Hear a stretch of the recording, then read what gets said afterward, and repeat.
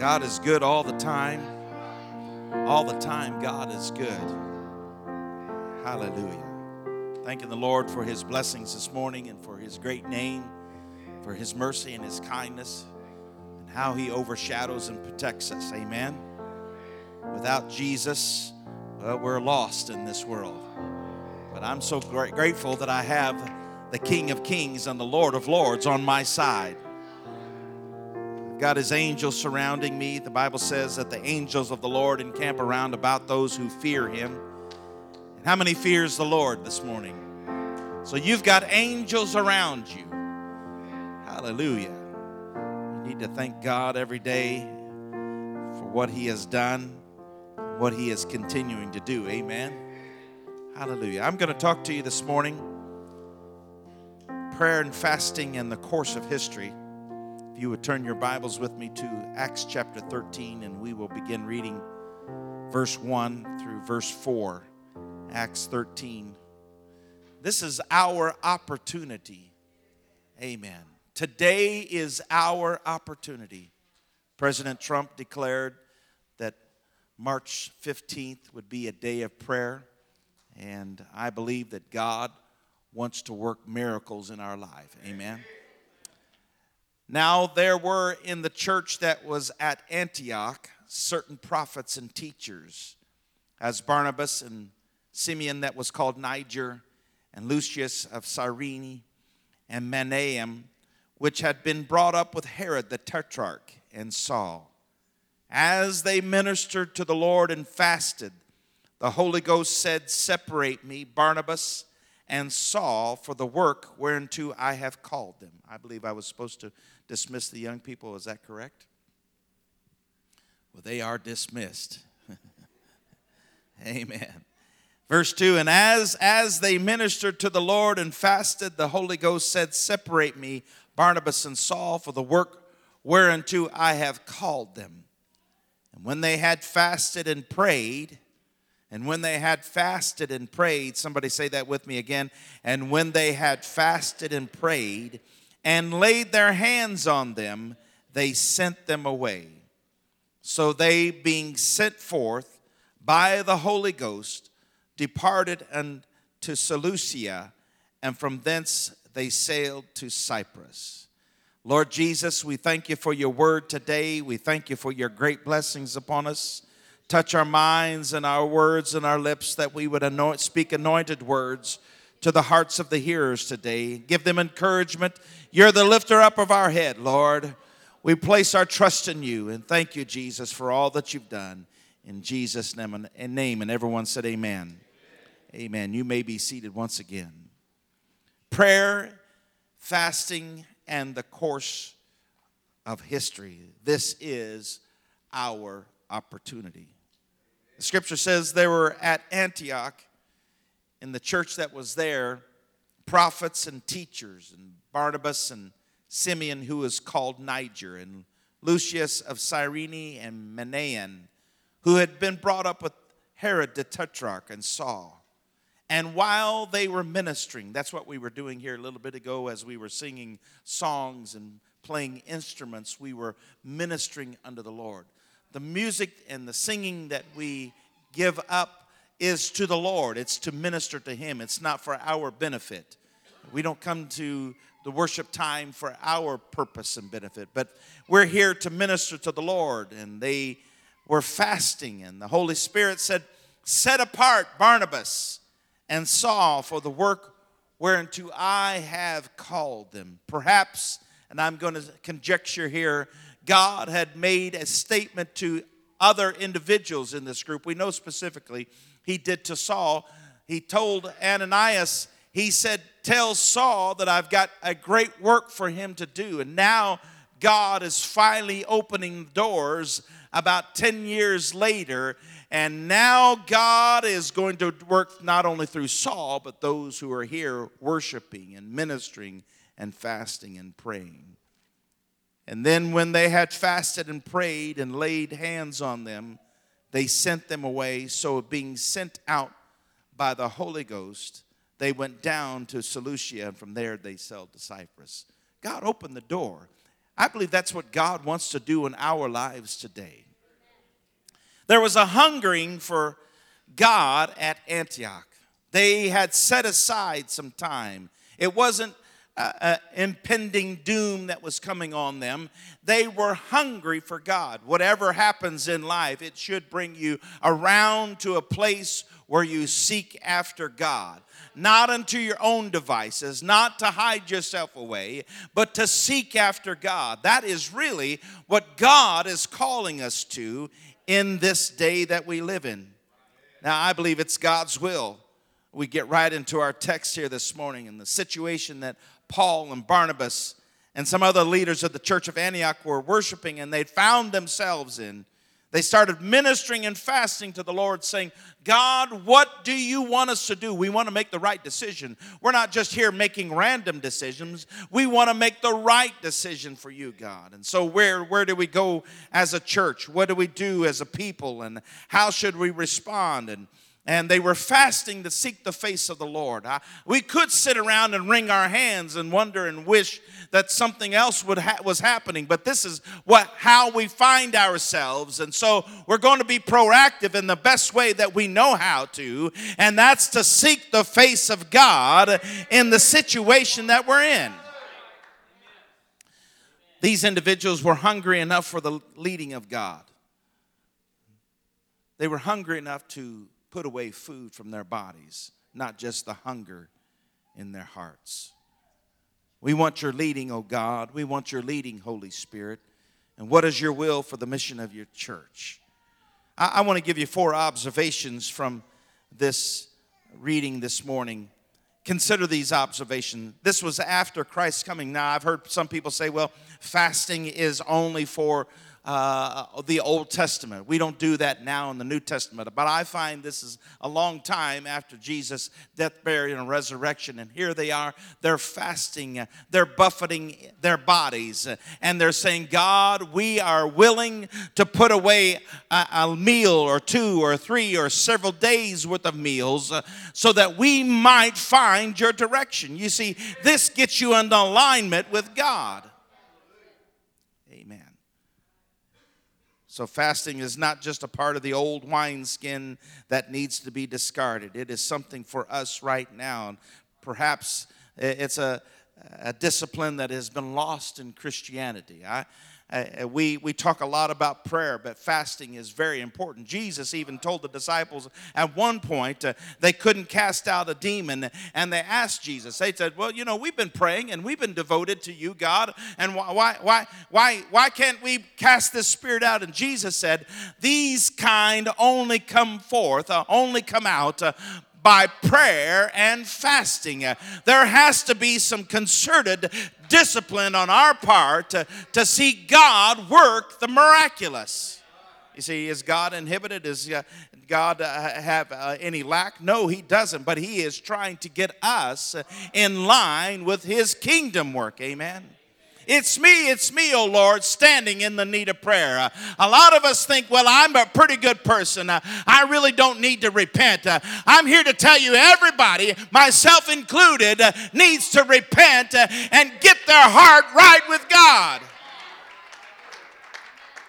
We can't look at each other and say, well, we're pretty good people. I think God is going to protect us and watch over us and nothing come to pass in our lives we're just going to sit here and hunker down. We better be active and say, God, it's me. It's my attitudes. It's my words. It's how I've acted. It's where I've gone. It's what I've done, Lord. I bring myself in alignment to you. I'm asking for your Spirit to cleanse me and wash me one more time. Amen. And you see, they exampled this by doing it together as a group. The Bible says they were together and they were worshiping, ministering to the Lord, and fasting and praying. Now, there's another concern that Jesus warned against: fasting that would be seen by men. He said in Matthew chapter 6, verses 17 and 18, he said, your Father who sees in secret will reward you. But Saul and Barnabas evidently do not take Jesus to mean group fasting as evil. When we do something, here's the difference in and what Jesus was talking about, the Pharisees would get in a very public place, and they wouldn't comb their hair, they wouldn't wash their face, and they wouldn't take care of themselves in rather everyday hygiene methodology that we go through every day. And they would let their clothes be dirty, and they would tear them, and they would put dirt on their head, and they would stand in the corner, and they would moan, and they would rock back and forth, and beat their chest and let everybody know that they were fasting that day. And Jesus said, well, if that's what you're going to do, your reward is other people seeing that you're fasting. But there's really no other reward besides that. He said, if you're going to fast, do it as unto the Lord. You don't have to walk around if someone offers you a candy bar, just say, no, thank you, I'm offering this unto the Lord. You don't have to blow a trumpet. And if you're going to fast, don't complain to people that you're hungry. Just fast unto the Lord. I have people that fast and say, oh, I'm so hungry. And I always say, well, why don't you just go ahead and eat? You know, you've got your glory. You've told me about it. Amen. Here we are. We're seeing this group of people that's saying we're going to fast, and whatever we do as unto the Lord. Amen.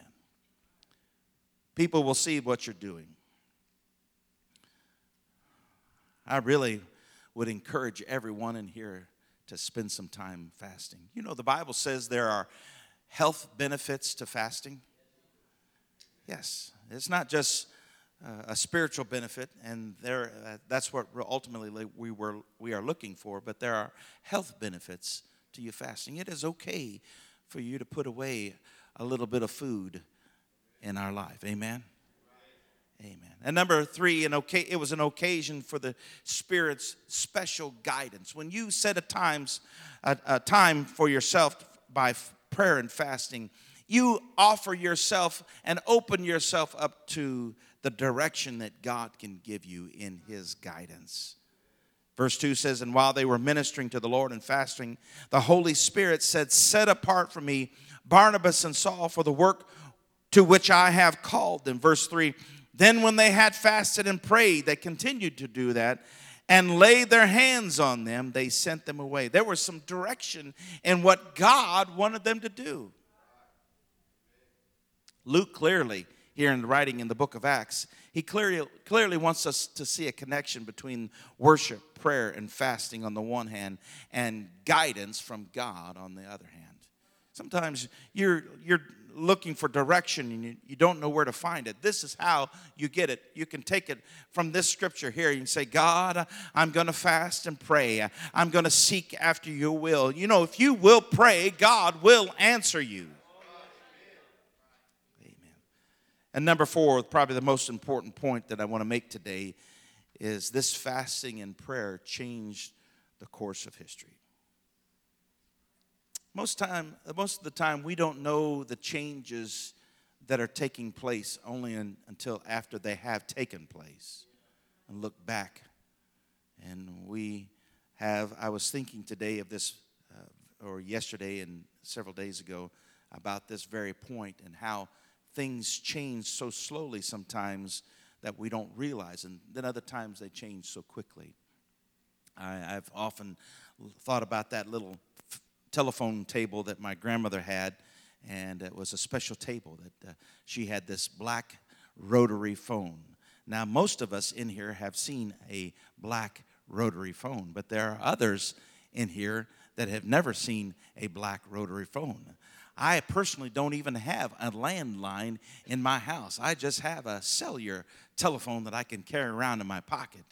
And there are a lot of changes. I probably would have never thought that. I remember reading about someone that said they don't have a landline in their phone in their house. And I thought, well, why would they do that? You know, that just seems so ridiculous. Why not just have a cell phone for extraordinary purposes, but you have a landline at home? But I got to thinking, I'm paying for this additional service that I rarely use, because the phone rarely rang except for somebody trying to sell me something. And I thought, well, I'm going to eliminate that. And I stopped taking the subscription to the phone and got rid of the phone. And now, well, they'd call my cell phone and try to sell me stuff.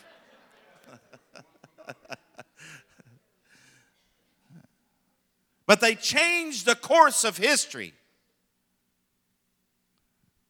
You know, it's almost impossible to overstate the historical importance of this moment here in Antioch's history, in the history of the world. Before this very event that I'm talking to you about, Paul had made no missionary journeys westward to Asia Minor, to Greece, or to Rome, or to Spain. Before this, Paul had not written any of his letters, which were all the result of his missionary travels beginning here. His missionary travels caused him to be thrown into prison. His missionary travels caused him to come under great persecution. And because of those missionary travels, we have 21, at least 13 out of the 21 New Testament books. We have 13 because of the trial and trouble and the tribulations that the Apostle Paul went through. They could have said, well, we're happy here in Antioch. Don't let anything come against us. You know, if you think you're secure, take heed lest you fall.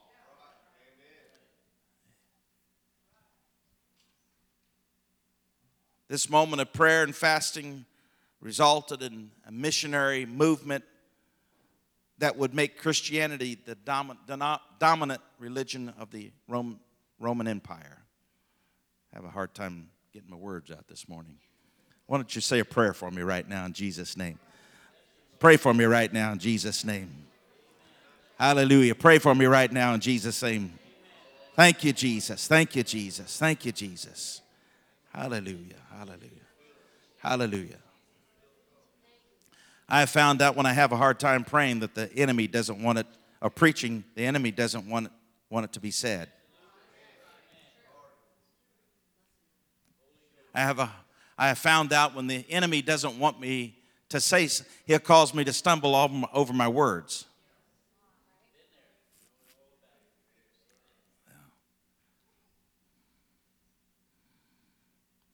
And because of this prayer and fasting, we have 13 books out of the New Testament you can hold in your hand. 13 books out of the New Testament. Amen? Hallelujah. And most likely, you and I are here because of this prayer and fasting, because we're all from the Western world.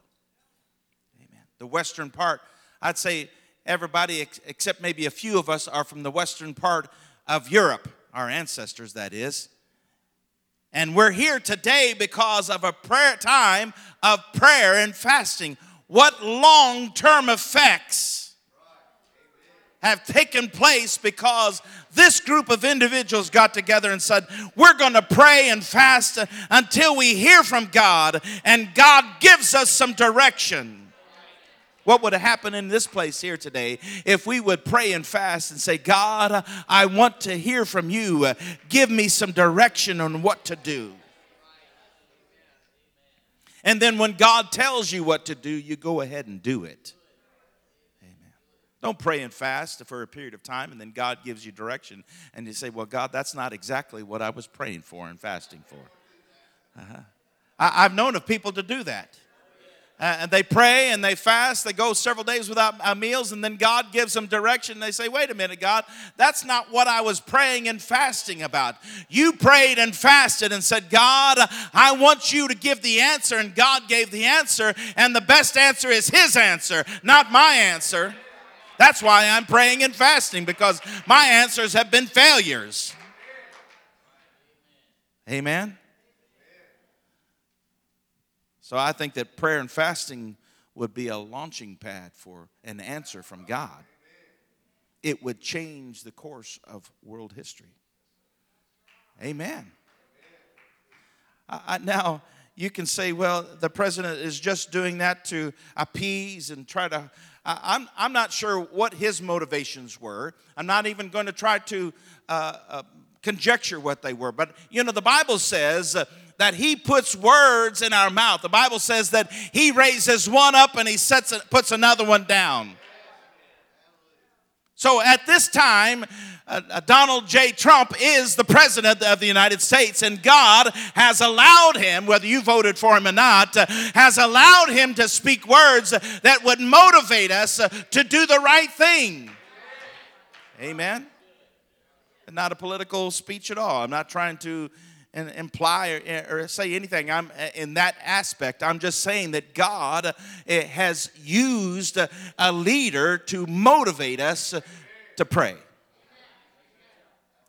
It has happened time and time again in history. And in 2 Chronicles chapter 20, the Moabites and Ammonites came against Jehoshaphat, the king of Judah. Now, this was a terrifying horde of violent people. Have you ever been concerned about your personal safety? And you were very careful how you walked or where you went or what you did or what you said because you knew your life was threatened and in danger? This was a whole people group. The nation of Israel was threatened by this Ammonites and Moabites. This violent horde of people. What could the people do? What direction should they turn? Verse 3 says, Jehoshaphat was afraid and turned his attention to seek the Lord and proclaimed a fast throughout all Judah. So Judah gathered together to seek help from the Lord. They even came from all the cities of Judah to seek the Lord. They came together. This is a time to unify ourselves together. This is a time as believers to unify ourselves together. Amen. Let me see if I can get a heartier amen. This is a time for all believers to unify ourselves together. Amen. Now, as they were fasting and praying for divine guidance in verses 14, 15 in 2 Chronicles chapter 20, it says, the Spirit of the Lord came on Jahaziel, and he said, listen, all Judah and the inhabitants of Jerusalem and King Jehoshaphat, thus says the Lord to you, do not fear or be dismayed because of this great multitude, for the battle is not yours, but the Lord's. Amen. When words are spoken to us to cause fear to come into our life, you need to say, the battle is not mine, it's the Lord's. The battle is not mine, it's the Lord's. Someone said, are you hiding? Yeah, I'm hiding behind the Lord. Amen. He is the one that's leading the way. I'm letting him make the way, and I'm hiding behind him because he's my protector. He's my deliverer. He's the one that guides me and leads me. I think the prophecy went forth on Wednesday night, was it? Sunday morning. We had a missionary Sunday morning. And I remember the Spirit of the Lord came here, and I just said, let's wait on the Spirit of the Lord. What the prophecy say, if you can remember it, Mother?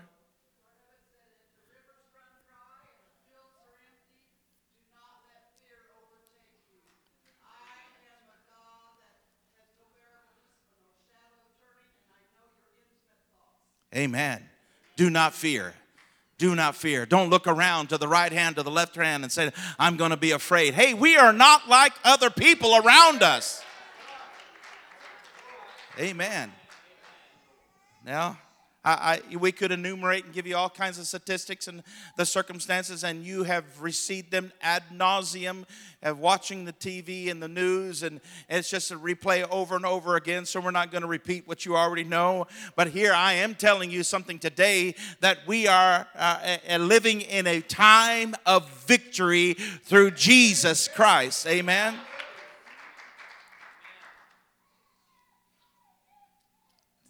Jahaziel said to King Jehoshaphat, thus says the Lord, do not fear or be dismayed because of this great multitude, for the battle is not yours, but God's. And what looked like defeat and calamity was overnight turned into a stunning victory. Amen. I want to bring it to something that's happened in the lifetime of many individuals in this place. How a day of prayer and fasting saved Great Britain at Dunkirk. Dunkirk is a uniquely enthralling story. And how can we resist this story of being surrounded by overwhelming enemies and faced with imminent annihilation. It almost seems like a reworking of the miracle of the biblical Exodus, and with the English Channel being the Red Sea. And even yet today, the word miracle hangs over what happened here at Dunkirk. Perhaps many of you know what happened. And many of you were alive, yet maybe albeit children, but you were alive when this happened. On May 10th, 1940, Adolf Hitler unleashed a military onslaught on France, the most powerful military machine at that time in the world, professional soldiers. Within days, the British Army, outmaneuvered and unprepared, along with soldiers of other allied nations, found themselves with their backs to the sea and hemmed in by enemies. The German High Command was able to boast with confidence that its troops were proceeding to annihilate the British Army, and that's what had been planned. So that is this total destruction of an entire army. Winston Churchill found himself preparing to announce to the public an unprecedented military catastrophe involving the capture or death of almost 500,000 soldiers. But it didn't happen.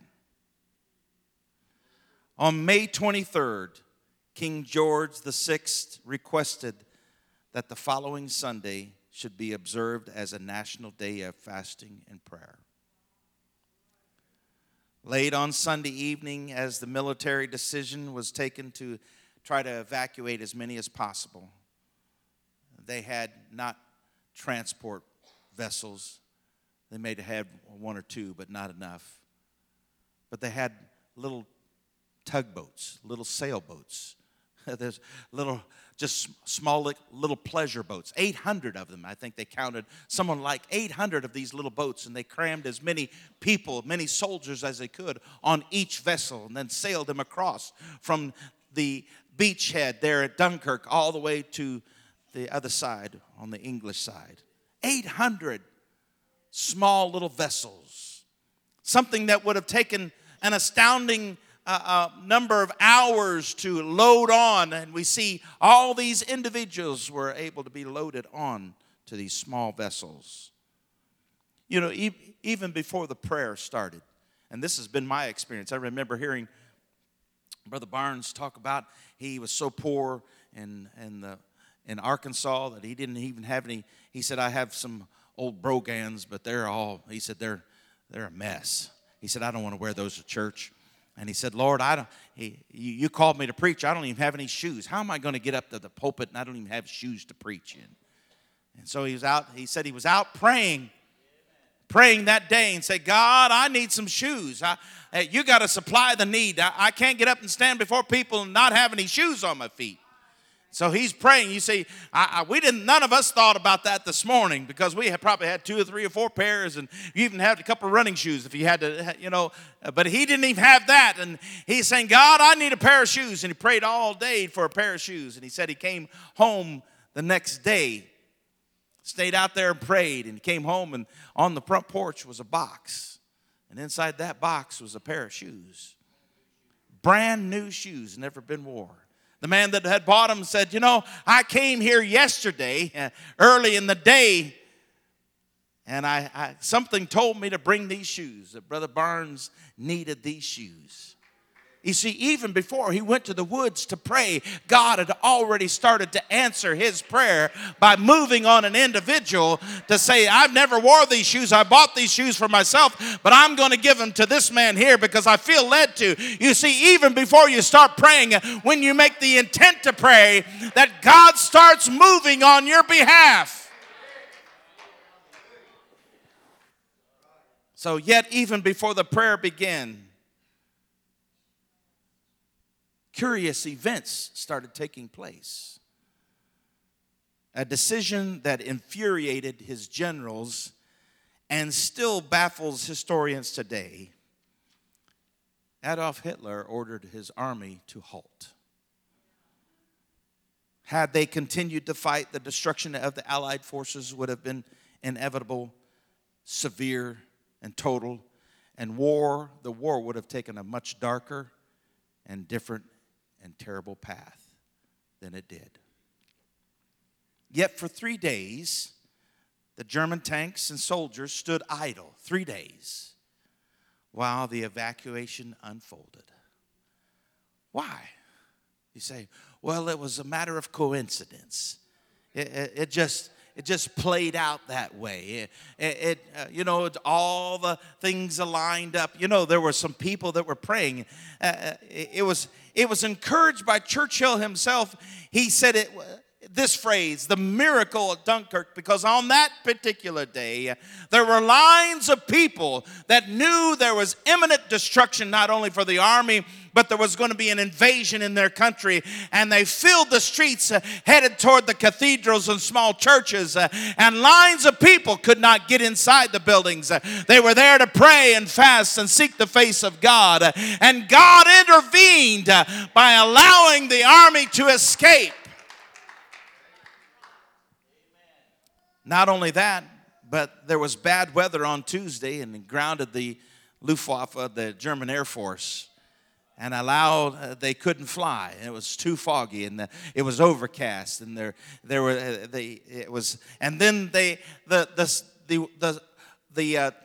English Channel itself was very calm and smooth. Normally, it's choppy and it's rough at this time of the year, but it was just unusually calm, and the sailing was very easy. And so by the time the German army was finally ordered to renew its attack, over 338,000 soldiers, Allied soldiers, had been removed from the beach at Dunkirk, and they were saved. I want you to know that we still serve a prayer-answering God. We still serve a God that is on the throne. And while fear and trepidation and doubt and uncertainty and anxiety can be all around you, you can be an island of stability and faith, believing that God is working a miracle on your behalf. You could argue that it was a coincidence, but it wasn't considered that way at that time, and I don't think it's this way now. Dunkirk stands as an extraordinary encouragement to fast and pray. In times of need, at every level of life, at every challenge, be it a personal crisis to what we're currently facing. And although our nation may not be facing imminent military catastrophe on the scale that Britain was in 1940, we are surrounded by overwhelming trepidation. I know light has been made of toilet paper today. And we can all say and expound on the ridiculousness of toilet paper and the amount that's been purchased. And I could even see food supplies, rice or potatoes. I can understand that. But it shows you the level of panic and anxiety and fear that grips people. Amen. And while we're not here to make light of any contagious illness, I'm concerned about the influenza virus. 22,000 to 50,000 people in the United States have died this year. It's been an extremely severe influenza season. 22,000 to 55,000. That's for CDC statistics. And most of those people are elderly and they have underlying health conditions. We understand that. And we're not here to make light of the common cold, which we have no known cure for, and it develops in pneumonia, and other things happen because of the common cold. So we're not here to make light of any contagious illness or sickness. What we are here to say is that we are not going to hunker down in fear. We're going to take precautions. We're going to do the right thing. We're not going to be, I still wear a seatbelt when I get in the car. It's the most dangerous thing I do every day is get into an automobile. I wear a seatbelt. I do if I'm on a motorcycle. I don't own one, but if I'm on one, I believe you should wear a helmet. And that's my personal opinion. You can do what you want, but I've only got one head, and if I should ever fall off one of those things, I don't want my head to crack. Amen? Because you won't see me here probably. I do take precautions in life. I don't run through life. I don't run around my living room with open scissors in my hand. Amen. So we're not saying that we just abandon all common sense. That's not what we're saying. But what we are saying is that we serve a God who's still in control. We serve a God who still has our welfare and interest at heart. Amen. He sees, the Bible says he knows the hairs on my head. He sees every sparrow, every bird that lights off a branch and lands on the ground. However many millions of times every day that happens. He knows what's my thoughts are far off. The Bible says he owns the cattle on 1,000 hills. And one man said, and all the gold under those hills. We serve a mighty, mighty God. I'm not going to live in fear. Dunkirk may have been a military epic that should be remembered, but far more importantly, it's an encouragement to fast and pray. So this morning, as you stand to your feet, I'm appealing to you to devote yourself to fasting and prayer. Would you pray today? Would you perhaps do without lunch today? Amen. Would you seek the face of God? I'm appealing to you. Psalms 46 and verse 1, God is our refuge and strength, a very present help in time of trouble. It's been quoted already this morning, but it's really something we need to take to heart. He is our ever present. In other words, it's not just on Sunday morning or Wednesday night or just occasionally when we're thinking about it. God is present with me every day, all the time, to answer my prayers, to surround me with his love, his protecting hand. Hallelujah. Would you just raise your hands this morning? Would you commit to him? Would you talk to him right now, Jesus? I trust in you, Lord. I commit my life into your hands, renewed one more time. I praise you, God, for the mercy that you've bestowed upon us. For this is a day that you have made. I will rejoice and be glad therein. Thank you, Savior, for your mercy and your kindness. In Jesus' name, as they sing a song, would you come and pray this morning?